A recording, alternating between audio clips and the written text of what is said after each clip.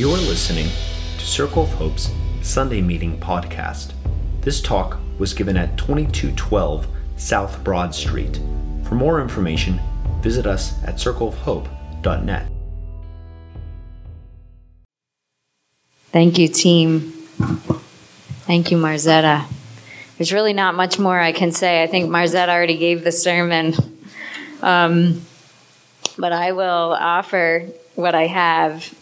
And the kids, if there are kids in here that want to hang out upstairs with some cool grown-ups like Hannah and Catherine and play, you're welcome to head up there now. And I forgot to mention the welcome lists they're somewhere at the end of the rows, and so if you wouldn't mind passing them and just say hi to the person like that you pass it to with a little nod. Say hello.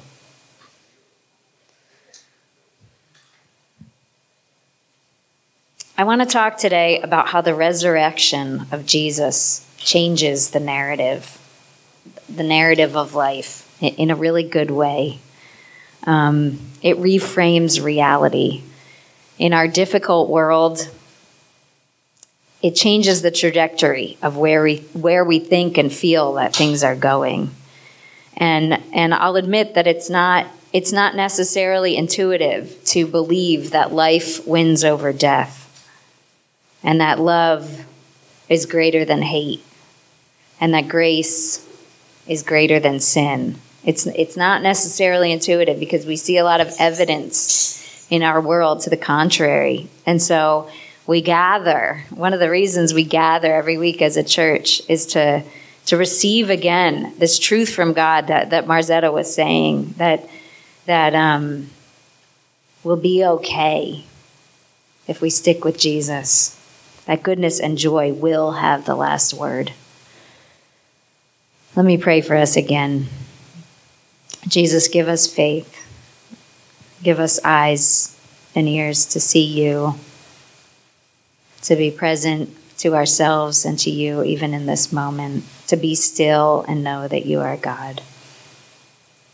In Jesus' name, amen. One of my top favorite movies is Life is Beautiful. Anybody seen this? Nice. It's all about the power of reframing. And I want to talk about reframing here because this little family is sent to a concentration camp in Nazi Germany. And the little boy is separated from his mom. And the dad keeps up the little boy's hopes by playing this goofy game, like in the middle of the concentration camp. He shields his son from some of the trauma of life there by using his imagination to reframe what's going on around them. And I won't tell you the worst part of the end, but the best part is that the little boy is reconnected to his mom when the Allies win the war at the end of the movie, and they both survive relatively unscathed by the father's ability to reframe this horrible circumstance. If you've been to therapy, like I have, reframing is a technique that therapists use to help us get beyond our self-defeating habits. It's a way to try and redefine difficult circumstances in our lives as not hopelessly crushing, but maybe opportunities for growth and learning. It can give us a locus of control in situations where we might otherwise feel powerless. And a good therapist knows that reframing isn't just a cognitive exercise. It's not just a mind game. It's not just the power of positive thinking and pop psychology. It has to connect to the emotions. It has to connect to the heart to be a good reframe. It has to connect to our feelings. Because that's what really motivates human beings to change our thoughts and behaviors. So an effective reframe would be one that connects to our feelings. like in Life is Beautiful, the dad is able to like keep this up in the midst of great suffering because he loves his kid so much and he loves his wife. And I wonder if love is the only thing that could enable somebody to make such a drastic reframe. And we could say that the dad was just sticking his head in the sand, right, and avoiding the reality of the situation. But I wonder, is it avoidance, or is it getting into a deeper and more penultimate reality that is love? Like, I wonder if it's not just a mind game, if you're connecting to what's really real. And that is the goodness that we can't see the fullness of here yet, but we can feel it. Eternity is in our hearts, like the Bible says. The suffering is real, but the love is real too. And that love, the love of God, provides something to the experience of suffering that speaks into it and brings hope. I love when people call the Holy Spirit the really real, because I think our hearts know truth that our minds can't fully comprehend or make rational sense of.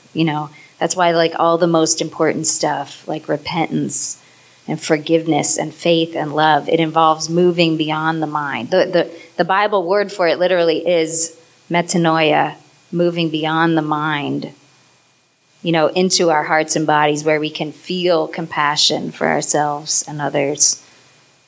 It can't all be figured out up here, no matter how smart we become. We're in the zone of mystery in faith, because we're creatures as well as creators. We didn't make life up. It was given to us, and so the only way to know the most beautiful and sacred realities is through this humility and openness and gratitude. So that's what we're working on. And I think the resurrection of Jesus from the dead is like the ultimate reframe on life. Because if Jesus is God and he did rise from the dead after actually being dead for 3 days, if that's true, if the witnesses are credible and it did really happen, then the trajectory of the whole universe is pointing to a whole new place. It's not just headed toward doom and destruction like we probably feel every day. It's headed towards something else, probably something more wonderful than we can even imagine. When we first worshiped in this building, I got a little sense of that expansive hope, because, to be honest, I was a little nervous when we first got into this funeral home. And I hadn't expected it to be creepy, because I already believed in the resurrection. I hadn't thought it would be creepy to buy a funeral home. But when we got in here, the place was trashed. And I was hearing all these stories in the neighborhood of things that had gone on here and from the family who owned it. And I could feel the weight of brokenness. But when we first worshiped in this space, that first Sunday, my fear just flew away, because I knew for certain in my spirit, from the Holy Spirit in all of you, that the love of God is greater than all the pain and evil in the world. It was a little window into the victory of the resurrection. So I want to read the last chapter of the Gospel of Matthew with you here tonight, because it shows this victory and how it resides in the places and the people in the world that the world would never expect. Those without worldly power know this truth, and that needs to be the identity of Jesus' church. The poor and lowly, the unexpected, the discredited. empowered by the Spirit of God. Anybody want to read this first part to us out loud if you can see it? I'll hand you the mic so our friends on Zoom can hear you too. Lucille.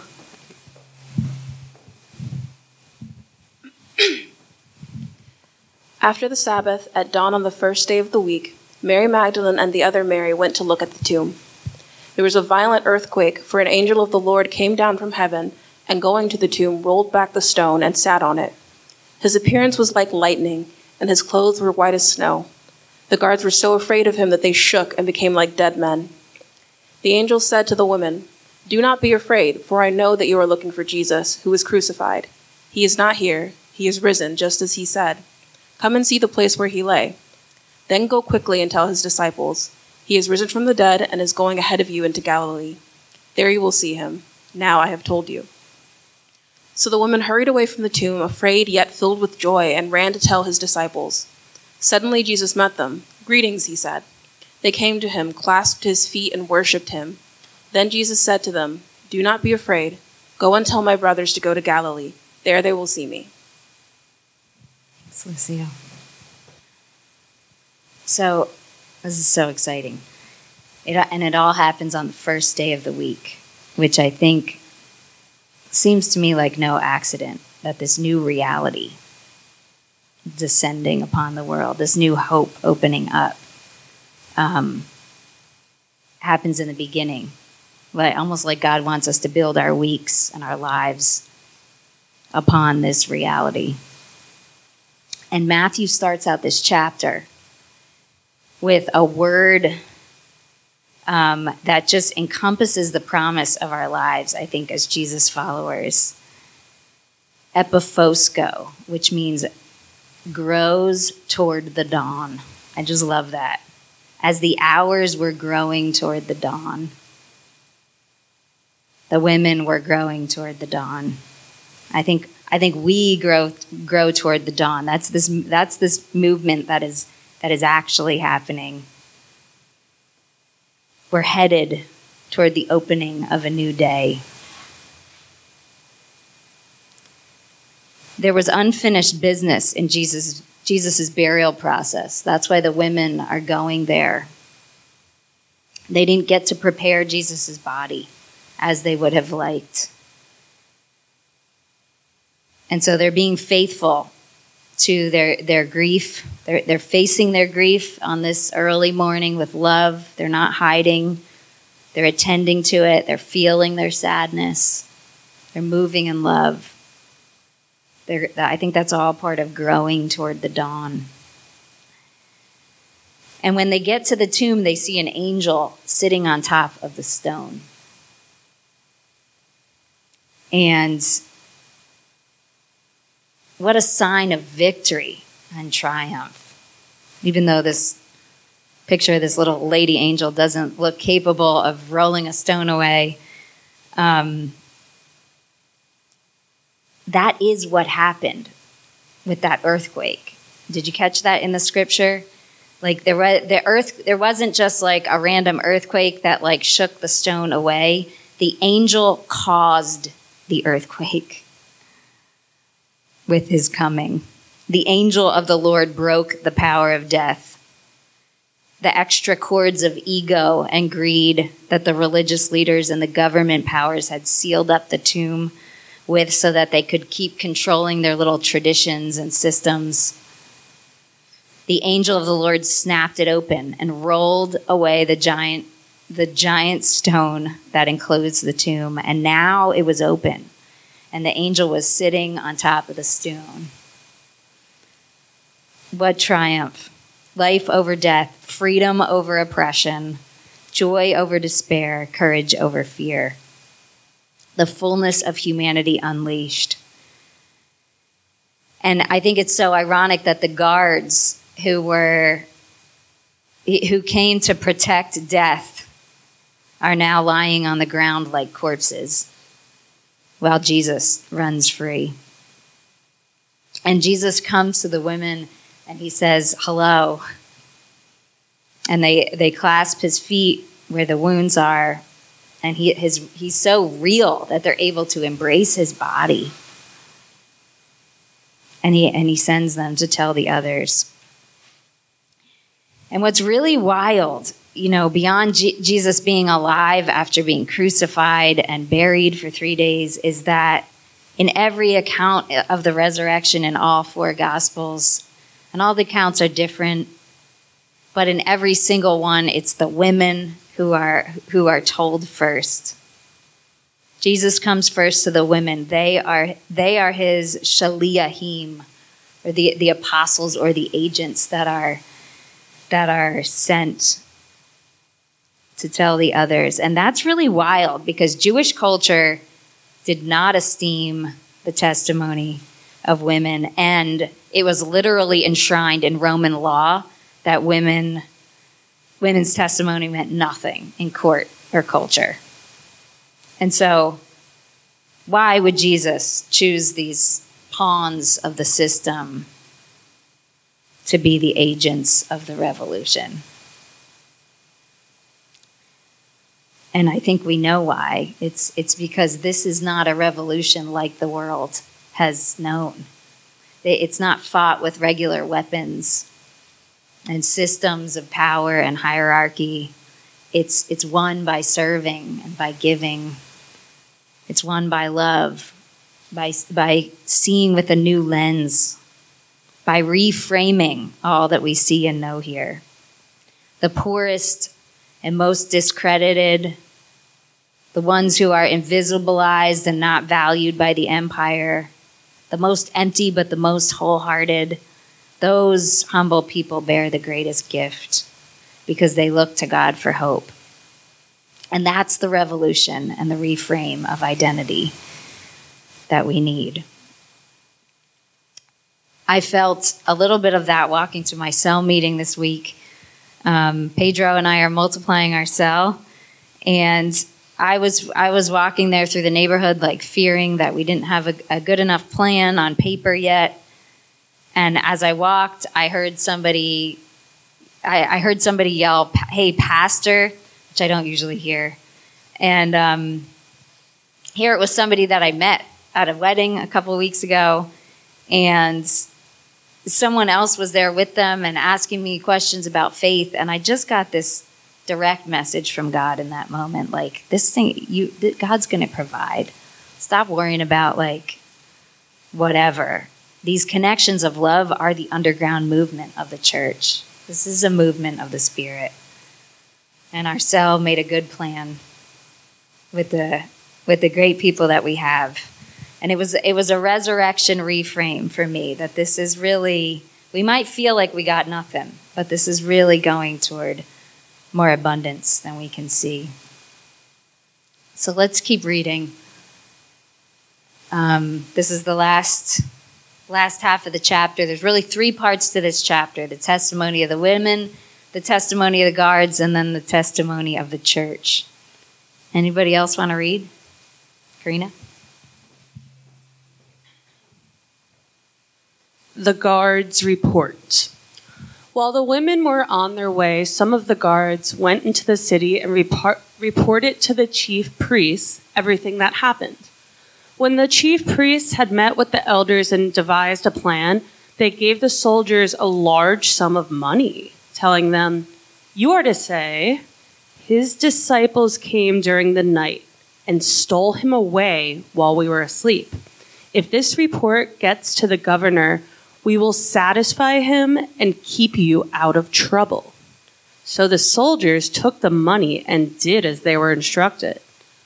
And this story has been widely circulated among the Jews to this very day. The Great Commission. Then the 11 disciples went to Galilee, to the mountain where Jesus had told them to go. When they saw him, they worshipped him, but some doubted.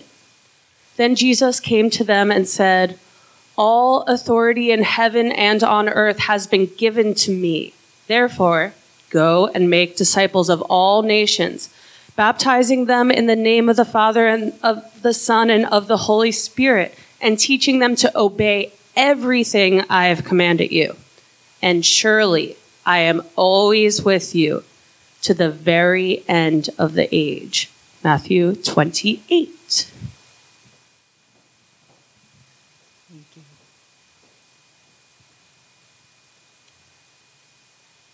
So, the guards who had been on the ground like corpses in fear had really failed.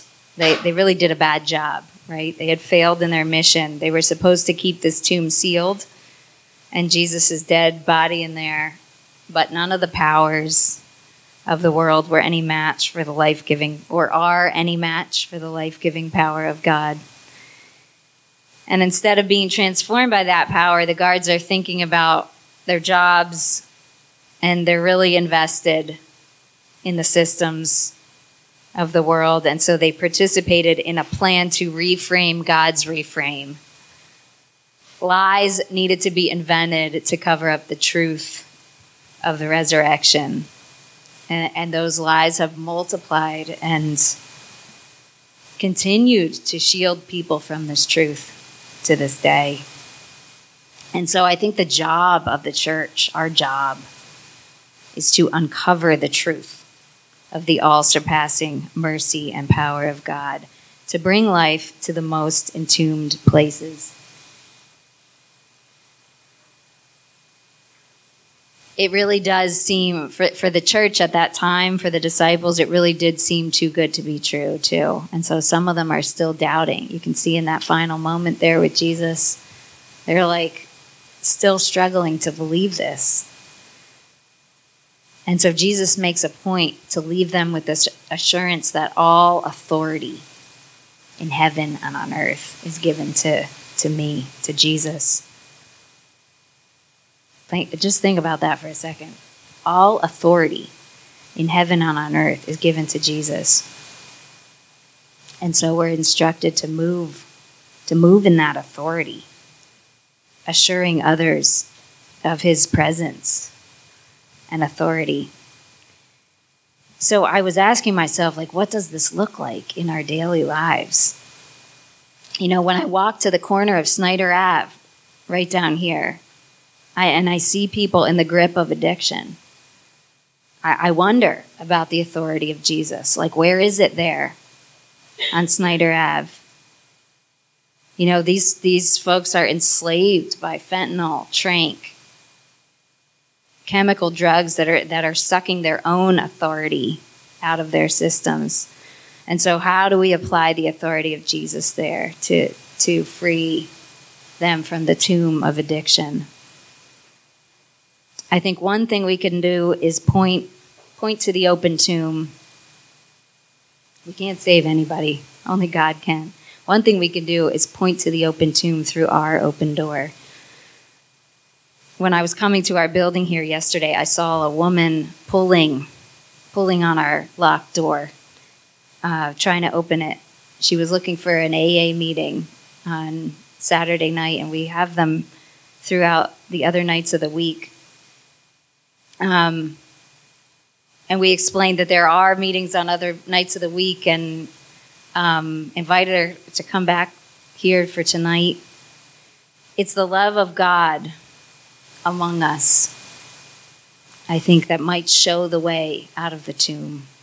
Charlie's going to offer a Narcan training for us next week. But this consistent love and teaching about the way of Jesus, demonstrated in real hearts and bodies, I think is where the authority of Jesus resides and spreads, not just in us, but in believers all over the city, all over the country. And that's what I sensed when we first worshiped here in this building 5 years ago. That it hit me that all authority has been given to Jesus, no matter how strong evil may masquerade to be. The evil that we saw in Buffalo last week was breathtakingly real. I'm still coming to that tomb in my grief in the wee hours of the morning. And I keep recalling the way our friends from Roots of Justice introduced the anti-racism training that some of the members of our leadership team took part in last month. And they did this exercise with us, and they called it the Sea of Resistance. And it was like a resurrection reframe for me, because I realized that sometimes I feel like racism and the evils of the world are the sea. And like our resistance is the little, measly icebergs that poke out. But what they were saying was that racism and the evils of the world are these icebergs. And they were asking us to identify particular moments in history where it's been, and now where it's been expressed. And then in the sea, all around these icebergs, to name the moments of resistance in us and throughout history. And it was eye-opening for me, because it helped me to recognize that I often feel overwhelmed, and I act as if evil's the sea and our acts of resistance are the little exceptions to the rule. It can feel like our little efforts to cultivate freedom and love are just not good enough, right? But Jesus was speaking to me through these leaders to say that he is the rule. He is the sea, and we are in him, all of us, in the midst of all we face. And so I'm here to remind us today that Jesus made a new rule with his rising, that we grow toward the dawn, that the angel caused the earthquake and was sitting on top of the stone in triumph. I think we need to remember this in our struggle for justice, in our struggle to be present to that word from God that Marzetta was telling us, to be still and know. The battle was won, and this means that we will rise too. All authority in heaven and on earth is given to Jesus, and that is the last word. The arc of the universe is bending toward wholeness and new life, no matter how hard things are in between. And the bearers of this mystery, the witnesses of the miracle, are the ones that the world would never expect. They're the children, the outcast, the marginalized, the disenfranchised, the ones who are knocked around and don't fit into any categories. Just like Jesus said, "Thank you, Father, Lord of heaven and earth, because you have hidden these things from powerful know-it-alls, and you've revealed the truth of the resurrection to ordinary people." They know the truth, like Jesus said. They hold the keys to this new kingdom. Let me pray for us. Jesus, help us to believe you on this, even when it's hard to see. Help us to be still, to know it in our hearts, where I think we already know it. Empower us for the work that is ours to do. Give us ways to see and love each other fully. Thank you for this time and this vision of you leading us into a new day. In Jesus' name, amen. Thanks for listening to Circle of Hope's Sunday Meeting Podcast. If you want to talk about it or get connected to a cell, you can find one under our Connect dropdown at circleofhope.net.